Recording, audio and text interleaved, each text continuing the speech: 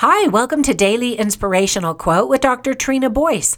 Today's inspiring quote is by Ralph Waldo Emerson, who was an American poet, lecturer, and essayist in the 1800s in Concord, Massachusetts. He stated, quote, "The only gift is a portion of thyself," end quote. Now, I doubt he was suggesting that everyone become an organ donor, but that's actually what I wanted to talk about today. I hope that doesn't sound too morbid. It's a topic very few people talk about, but one that should be talked about. So I recently posted a review on my Movie Review Mom YouTube channel about a movie I just watched called Two Hearts. It's a romantic drama, but also a true story that connects two families' lives through an organ donation. And the movie is in movie theaters right now and will be on video on demand soon. In the movie, we meet two men and watch them fall in love and live their lives. As you can already guess, they're both sick. One of them dies while the other one lives because he received the other's organ in surgery. What was heartbreaking for one family became a miraculous moment of joy for another family.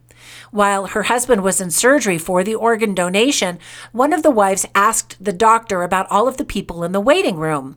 When she learned that they were all waiting for their loved ones who were also in surgery, an idea came to her that would bless them all. She and her husband, Jorge, founded the Gabriel House of Care in memory of Christopher Gregory. It provides lodging and a community for patients and caregivers waiting for transplants.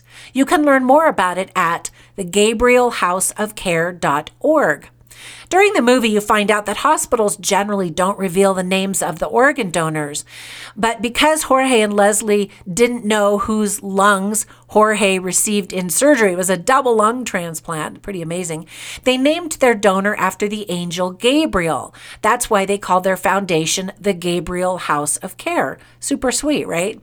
Well, to make the story even more interesting, we learn that Jorge is actually Jorge Bacardi, practically considered Cuban royalty and heir to the Bacardi Rum Company.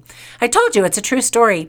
To become an organ donor after you die, here in the United States at least, you simply declare it on your driver's license.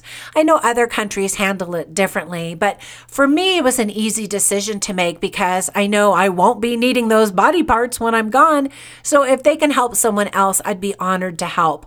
Someone once said, don't think of organ donations as giving up part of yourself to keep a total stranger alive. It's really a total stranger giving up almost all of themselves to keep part of you alive. Once again, Ralph Waldo Emerson stated, "The only gift is a portion of thyself." Now, be safe. Hopefully, you won't need to donate any organs anytime soon. Be healthy and be kind out there and make it a great day.